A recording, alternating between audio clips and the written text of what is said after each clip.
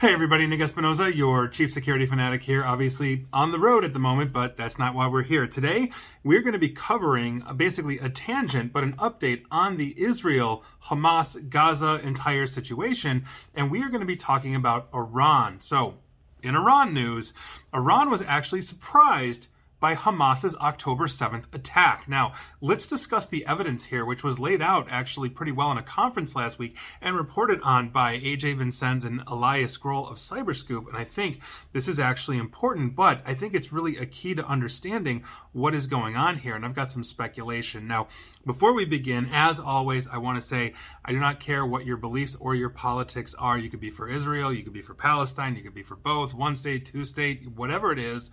The point is, this is facts on the ground. This is what we are seeing right now. Feel free to make your own conclusions. Feel free to support who you want to support. Now, here's what's happening, because in the wake of Hamas's attack on Israel, researchers and cybersecurity firms started to observe an uptick in operations by hacktivists and state-sponsored hacking groups. But more than 1 month into the conflict, researchers are increasingly concluding that cyber operations linked to the war have been mostly opportunistic in nature and frequently exaggerated in terms of their impact. Now, in a pair of reports that were presented this past Thursday at the Cyber WarCon conference in Arlington, Virginia, researchers from both Microsoft and the Google-owned Mandiant described a wide range of cyber operations, ranging from influence operations to ransomware attacks that have attempted to shape the conflict between Israel and Hamas. Now, shortly after Hamas fighters crossed into Israel on October 7th, for example, researchers from two firms said that Telegram channels were spun up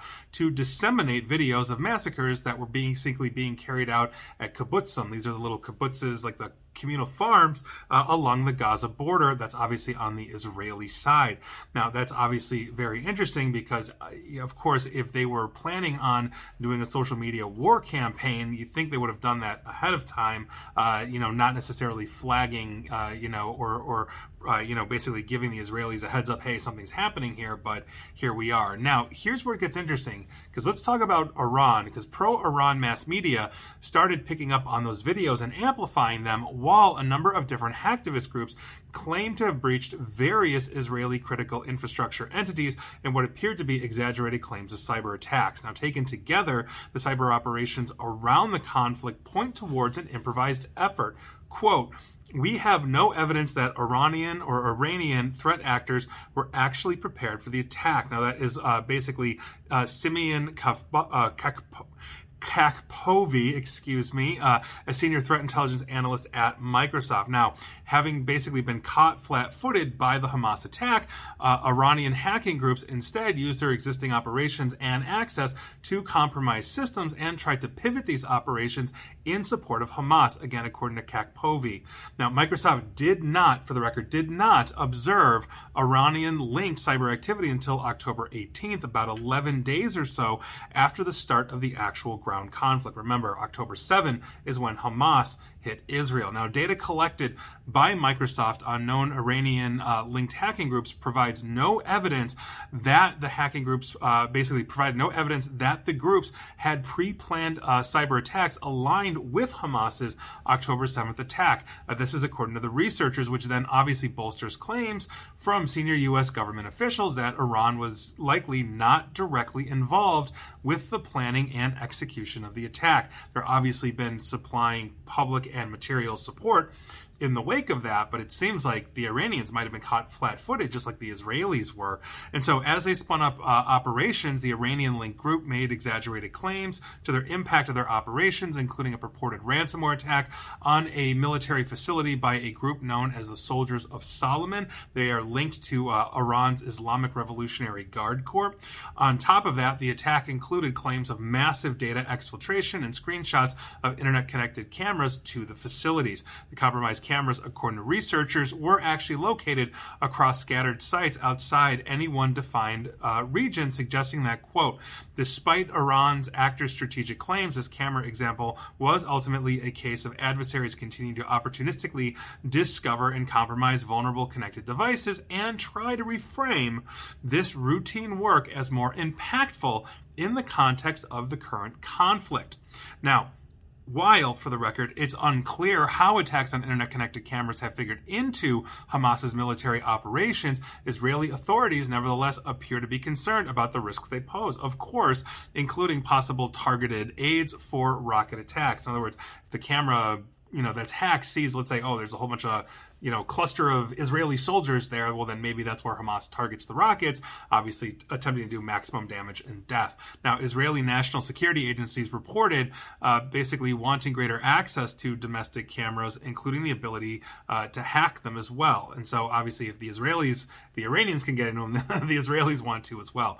Researchers also caution that as the conflict between Israel and Hamas drags on, attacks in the digital arena may ramp up. And I would have to imagine they would be a lot more coordinated at that point. The relatively low-level cyber operations observed in this conflict so far basically are reflective of the participants' political calculations, which may change as time goes on. And so while you've got, let's say, a whole bunch of cheerleaders for Hamas, you've got supporters of Israel, et cetera, all ramping up cyber operations, they're obviously taking at least some kind of direction or coordination with the two, existing conflicted parties, Hamas, Israel, and then obviously these smaller jihadi groups within the Gaza area, such as Palestine Islamic Jihad, and the PFLC, I think, is the third largest one. So anyway, the point is that this is going to continue. I would predict, as I think most knowledgeable people would predict, that it's going to continue to ramp up. And if you're obviously caught flat-footed, then you're basically coming out of the gate saying, yes, we're helping too,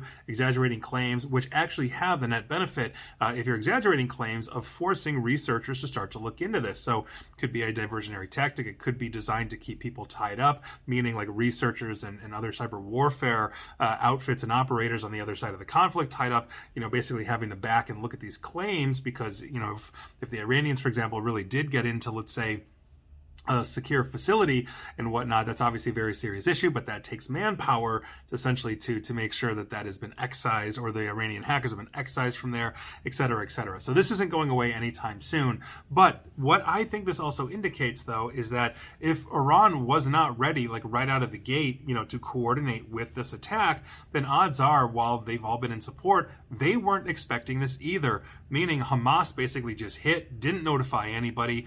They might have done that for their own operational security, because maybe there's an Israeli spy in the Iranian government that would say, oh my god, Hamas is about to attack next week, and they'll let the Israelis know. So we don't know the logic here, but by all indicators on the cyber warfare front, it's really indicative of essentially everybody being caught flat-foot, not just the Israelis, but I think the entire region, minus actually the group that launched the attack, which was Hamas. So we're going to see where this goes, but that is your news of the day. And obviously, as this war continues to unfold and this conflict continues to unfold, whatever you want to call it, the only thing that I hope for is a peaceful resolution and no more innocent loss of life, and that would be ideal. I'm not naive. It's not coming anytime soon, but I definitely hope it comes sooner than later. And please like, share, follow me here on Facebook and Twitter at NickAESP, and please feel free to subscribe to me at YouTube as well. And as always, stay safe, stay online, and please attempt to stay private. Thanks, everybody.